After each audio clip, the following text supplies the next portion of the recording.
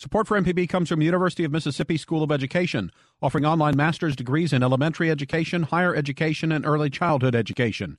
Your master's degree can be earned online in as little as 1 to 2 years. More information at education.olemiss.edu. Good morning. It's 8:30. I'm Karen Brown, and this is Mississippi Edition on MPB Think Radio.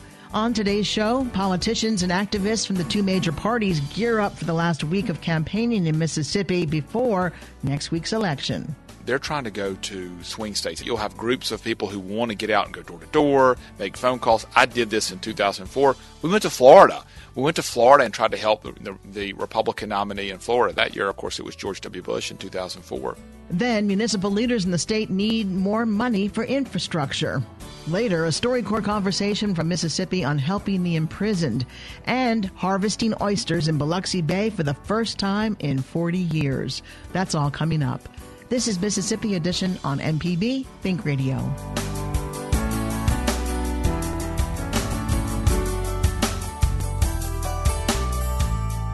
Mississippians will go to the polls a week from today, casting their ballots in races from president to state Supreme Court. In the remaining week, Republicans and Democrats in Mississippi are marshaling their forces to get out the vote for their candidates. In a state where the GOP dominates in statewide races, the party still places great emphasis on getting out the vote.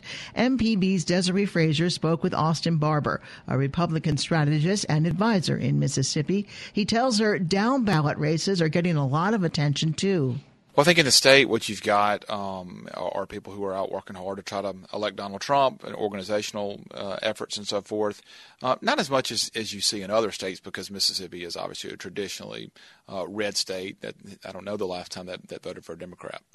So are you kind of relaxed a bit? Is there anything to really get you charged up? Well, I mean, you have a lot of different races, even outside the presidential race, not just here in Mississippi, but throughout the country. You know, our U.S. Senator Roger Wicker is the chairman of the National Republican Senatorial Committee. The Republicans hold a slim lead in the U.S. Senate, and we need to continue to hold that lead. Thad Cochran as appropriations chairman is a big deal for our state. The senior position that Roger Wicker has in the U.S. Senate is a big deal, and I know Senator Wicker is working very hard on making sure that Republican Senate candidates throughout the country in these big swing states have the funding and support that they have, so we can continue to not just try to win the White House, but to keep the Republican Senate majority as well. What's happening on the ground? I think what a lot of Republicans are doing, they're trying to go to swing states, and this is traditionally how this has been. You'll have groups of people who want to get out and go door to door, make phone calls. I did this in 2004. We went to Florida. We went to Florida and tried to help the Republican nominee in Florida. That year, of course, it was George W. Bush in 2004.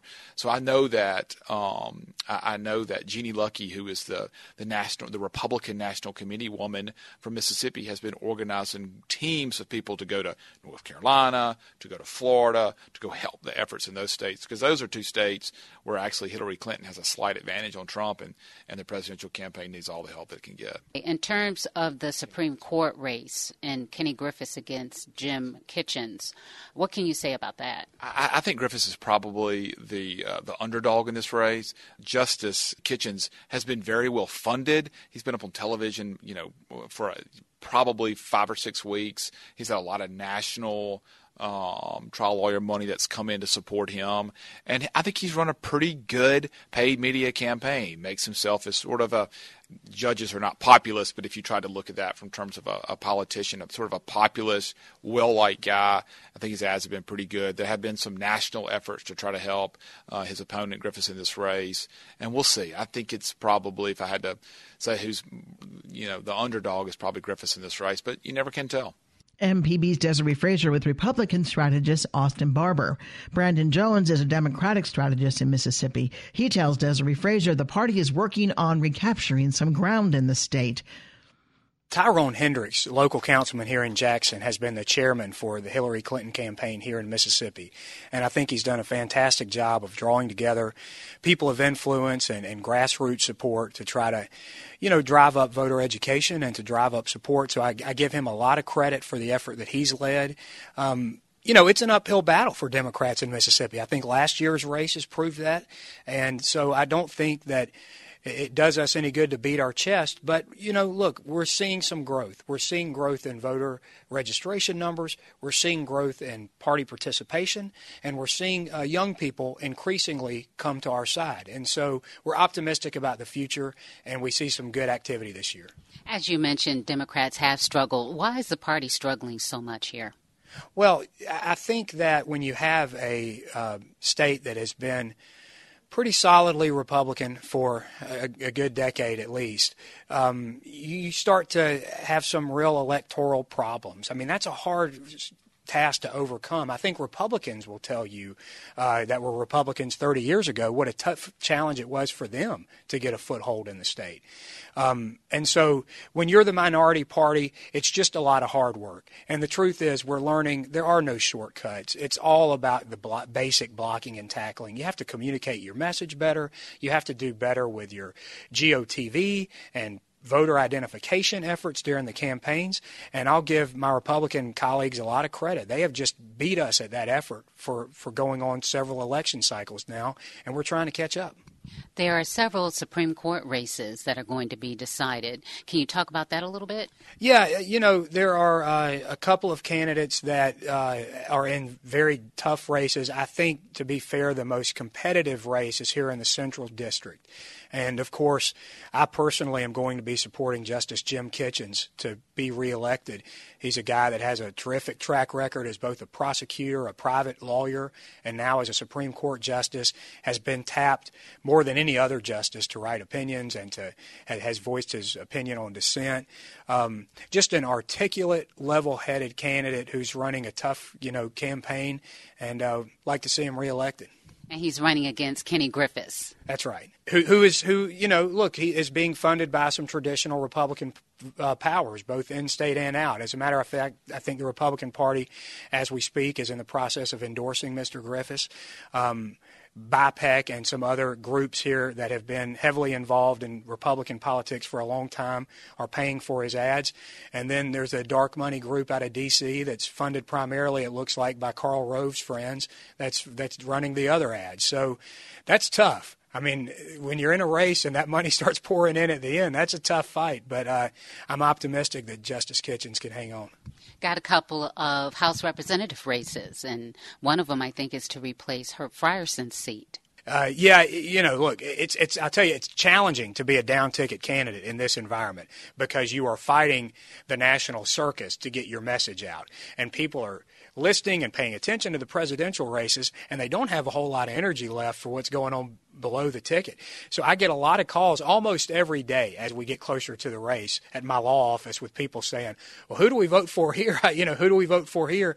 And I think that's reflective of the fact it's very difficult to penetrate whenever you're running on the presidential ticket. Mississippi Democrats are optimistic about the future. We have had some admittedly difficult races in recent past, but we're seeing enthusiasm grow.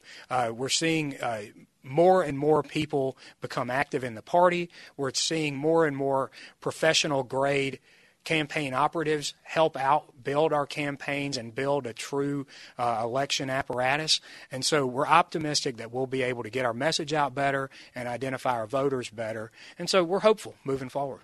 Going door to door, anything like that? Yeah, there's been a lot of that. We're all in a process of learning, and I think that we're learning the best way to canvass voters, the best way to use our voter data, the best way to target our message so it hits the right audience. So we're learning a little bit about all of that and doing all of it. MPB's Desiree Frazier with Democratic strategist Brandon Jones. In other news, municipal leaders from around the state will ask lawmakers to send additional tax revenue back to cities and towns for infrastructure repair. MPB's Paul Boger reports. Mississippi Municipal League Director Sherry Vizet says cities and towns around the state are struggling to keep their infrastructure in compliance with federal mandates. We're starting to hear from even our smaller towns that they need millions of dollars to do what the EPA says they need to do, and they just don't have it. And so we're approaching a critical juncture with this issue, and it's not just a Jackson, Hattiesburg, Vicksburg issue. It's going to affect every city and town at some point. In order to meet some of the financial demands, municipal leaders are calling on lawmakers to increase the amount of money cities receive from sales taxes. Currently, municipalities receive 18.5%. Under the Municipal League's plan, that would increase to 20% over the next 2 years. But Vicksburg Mayor George Flagg says there are other ways lawmakers can help improve local economies around the state. They need to do a better job with tax incentive, funding these tax credit plans for municipalities can come and use those kind of money. I think we ought to put more money in tourism for the municipality. The fastest way to grow a local economy is through tourism and small business growth, so they can help us there. City leaders put forward a similar plan last legislative session that made it through committee but died on the floor. Paul Boger, MPB News. Up next, a StoryCorps conversation from Mississippi on helping the imprisoned. This is Mississippi Edition on MPB Think Radio.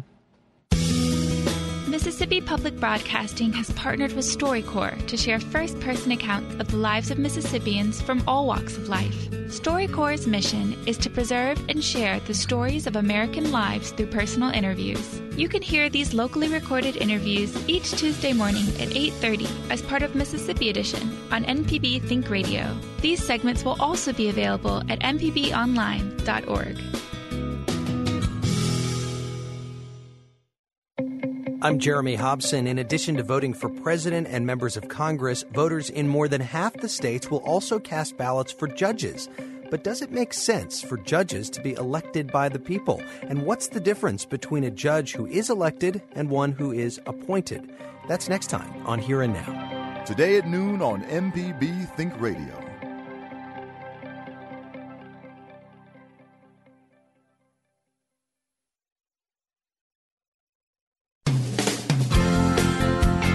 I'm Kevin Farrell, the host of Money Talks on MPB Think Radio. Each week, credit counselor Chris Burford and assistant professor of finance Nancy Lottridge-Anderson are ready to answer your questions about credit, investing, or saving for retirement. Or call in to share your success stories of navigating the personal finance challenges that we all face. Money Talks, Tuesday mornings at 9 on MPB Think Radio.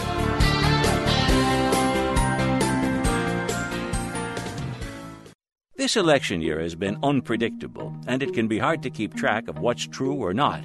But NPR's election team wades through it all, so you don't have to. Be informed. Listen to this station every day.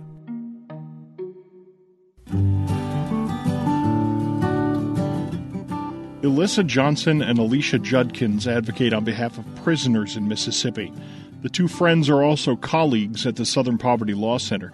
In this Mississippi StoryCorps conversation, Johnson and Judkins discuss the negative perception that often persists towards those who represent prisoners. Have you ever just had conversations with people outside of work? I know I have, or just maybe even online or social media, just the questions on like why we represent the population we've decided to represent. Because for me, it's somewhat frustrating because I'm like, why doesn't everybody love our clients and our population? I don't get the hesitation that most folks have. I was just curious. Did you kind of have those same urgings, or like, why doesn't everybody fight this fight? No, I do. I'm convinced that if the world could see the guys we see every week the way we see them, I want to say that the world would come around. I want to say that everybody in America would immediately want to change the way that we treat folks who have gotten in trouble with the law. Whether it's the conditions in prisons, whether it's sentencing reform, whether it's reentry programs, and all of the related consequences and unintended consequences and barriers that folks face. If I could just show you how great this person is, if I could show you how truly caring and protective they are, and that they're so much greater than their quote-unquote worst deed that has them in the current predicament. That's true. I feel like if people could just truly see them as just that people. And I think when we sit down and we look at our clients, we get to see the very core and essence of who they are, whereas the rest of the world just knows what they did. There are a lot of people who are broken and sick and just need like a lot of love. And like I think people underestimate the value of love and hugs in this world, and like how that would really go a long way. And when people don't get that early on as they get older, and I really, really wish that there was some way to kind of capture that so that people could see it. I often think about just in the work that we do across the board, whether it's education, just wherever it is, it's the power of believing in people. The reflection I feel like you see in another person when they see that you believe in them and that you care about them. That's real. Truly. From the years you've been doing this work, does any particular instance stand out where you saw what you believing in somebody did for them? Absolutely. I mean, you better than anybody else I could have this conversation with, just when you're dealing with guys who are locked down. that are housed in isolation and just kind of how that can lead to destructive behavior. And to be able to witness guys kind of turn a lot of that destructive behavior around. And when you sit down and have conversations with them on the why it happens and just hearing them utter words like, well, you didn't give up on me. You came back to see me even though I did something stupid. You still care even though I messed up. And there's something powerful about another person having that type of unconditional love, that knowing no matter what I do, they're not going to leave me. Our guys know that no matter what they do, Miss Alyssa and Miss Alicia are there. My favorite thing, like when we're doing trainings and talking to people, I say our clients, you know, they don't make great decisions, but they're amazing judges of character. How about you? What's been your most impactful moment to date where you saw how what we do truly impacts the person, not just the case, but like the people we're dealing with? I think when you see one particular client comes to mind where it's just showing up and saying the same thing and being not even the voice of reason, but just a different voice than maybe what else he's hearing from the choir. There are options. Yes, this is a path you've been on. It's a path you know well, but it's not a path you have to stay on. You're a young guy for all intents and purposes. And I think just showing up and being honest, even when things happen, I'm gonna check on you. And I'm not checking on you because I need something from you. I'm not checking on you because I'm trying to get something from you necessarily, or use it, or take advantage or exploit you in any way, as much as I want to make sure you're okay. I want you to be okay. And if there's anything I can do to try to help, I'm willing to do that within the boundaries of the work. As a tough struggle in social justice work is finding that sweet spot of, yes, there are boundaries because this is my work and there's ethics and there's all of those things that are incredibly important. And then you're dealing with people. Right. And we're working with people who are almost, in need of so much, and there's only so much we can do. We can't be there all the time. We come as often as we can to check on them and do this and do that. I think just showing up for people and knowing that I'm going to give you my best every time. To hear more of our conversations from the StoryCorps Mobile Tour, go to mpbonline.org. The StoryCorps Mobile Tour visited Mississippi through a partnership with the Mississippi Humanities Council, the MPB Foundation, and Mississippi Public Broadcasting.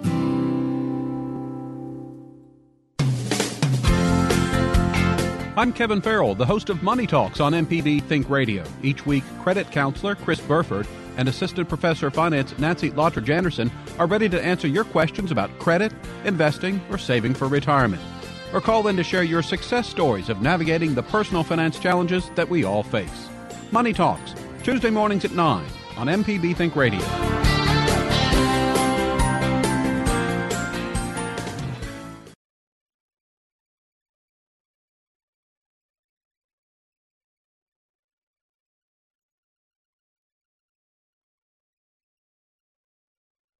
This election year has been unpredictable, and it can be hard to keep track of what's true or not. But NPR's election team wades through it all, so you don't have to. Be informed. Listen to this station every day. Hello, Mississippi. I'm Jennifer Naramore, one of your new meteorologists here at Mississippi Public Broadcasting. We know the difference between a Gulf breeze in Ocean Springs and afternoon summer showers in Greenville. We're committed to delivering you timely weather information day and night, 7 days a week. And when the weather gets serious, we'll be with you every step of the way. Your place for staying a step ahead of Mississippi's weather is MPB Think Radio.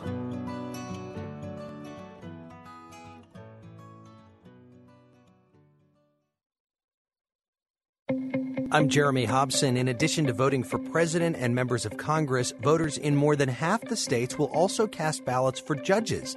But does it make sense for judges to be elected by the people? And what's the difference between a judge who is elected and one who is appointed? That's next time on Here and Now. Today at noon on MPB Think Radio.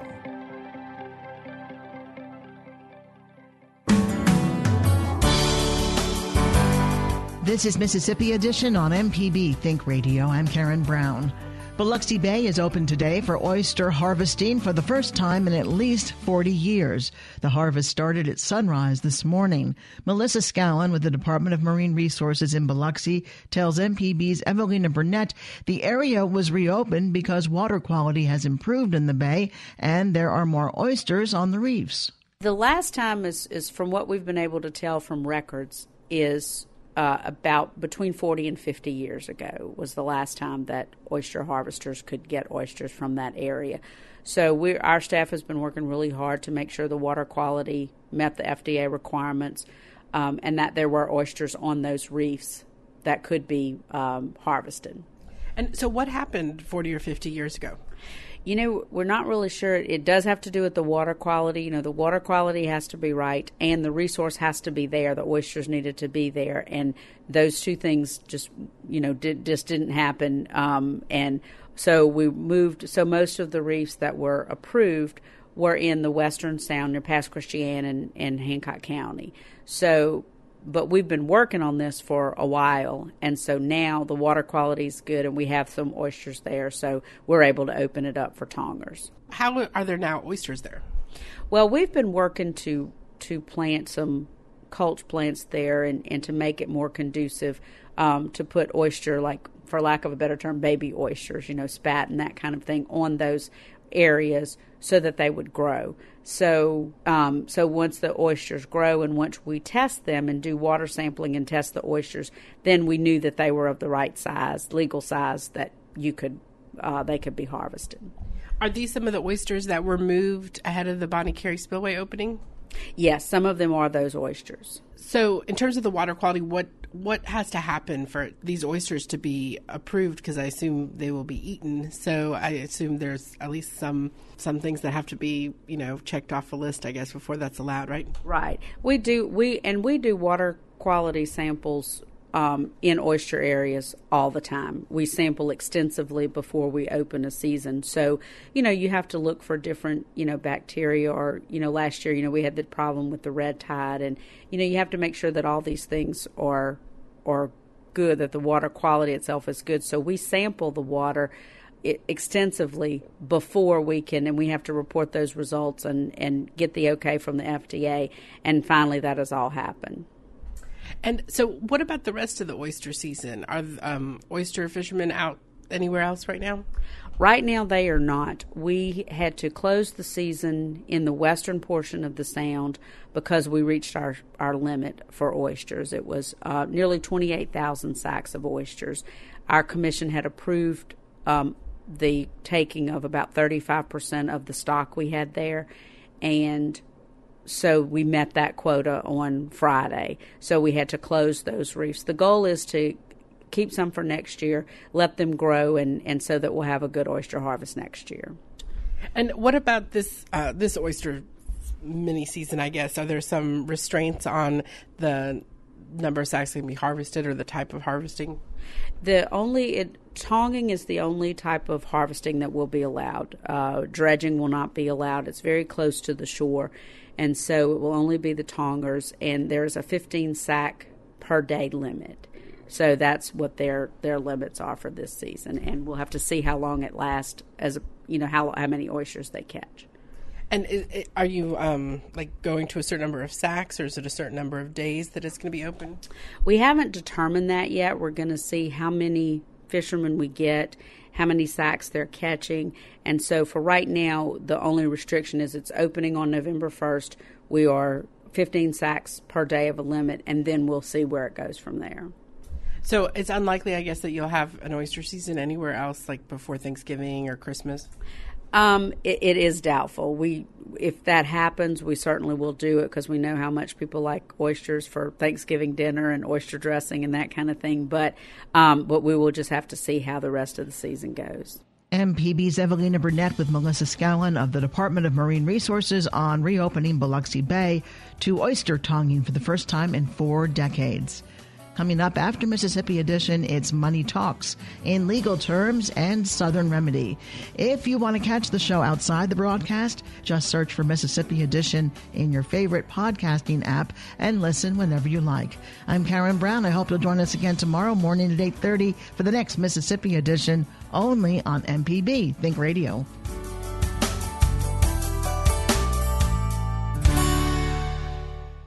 Support for MPB comes from the University of Mississippi School of Education, offering online master's degrees in elementary education, higher education, and early childhood education. Your master's degree can be earned online in as little as 1 to 2 years. More information at education.olemiss.edu.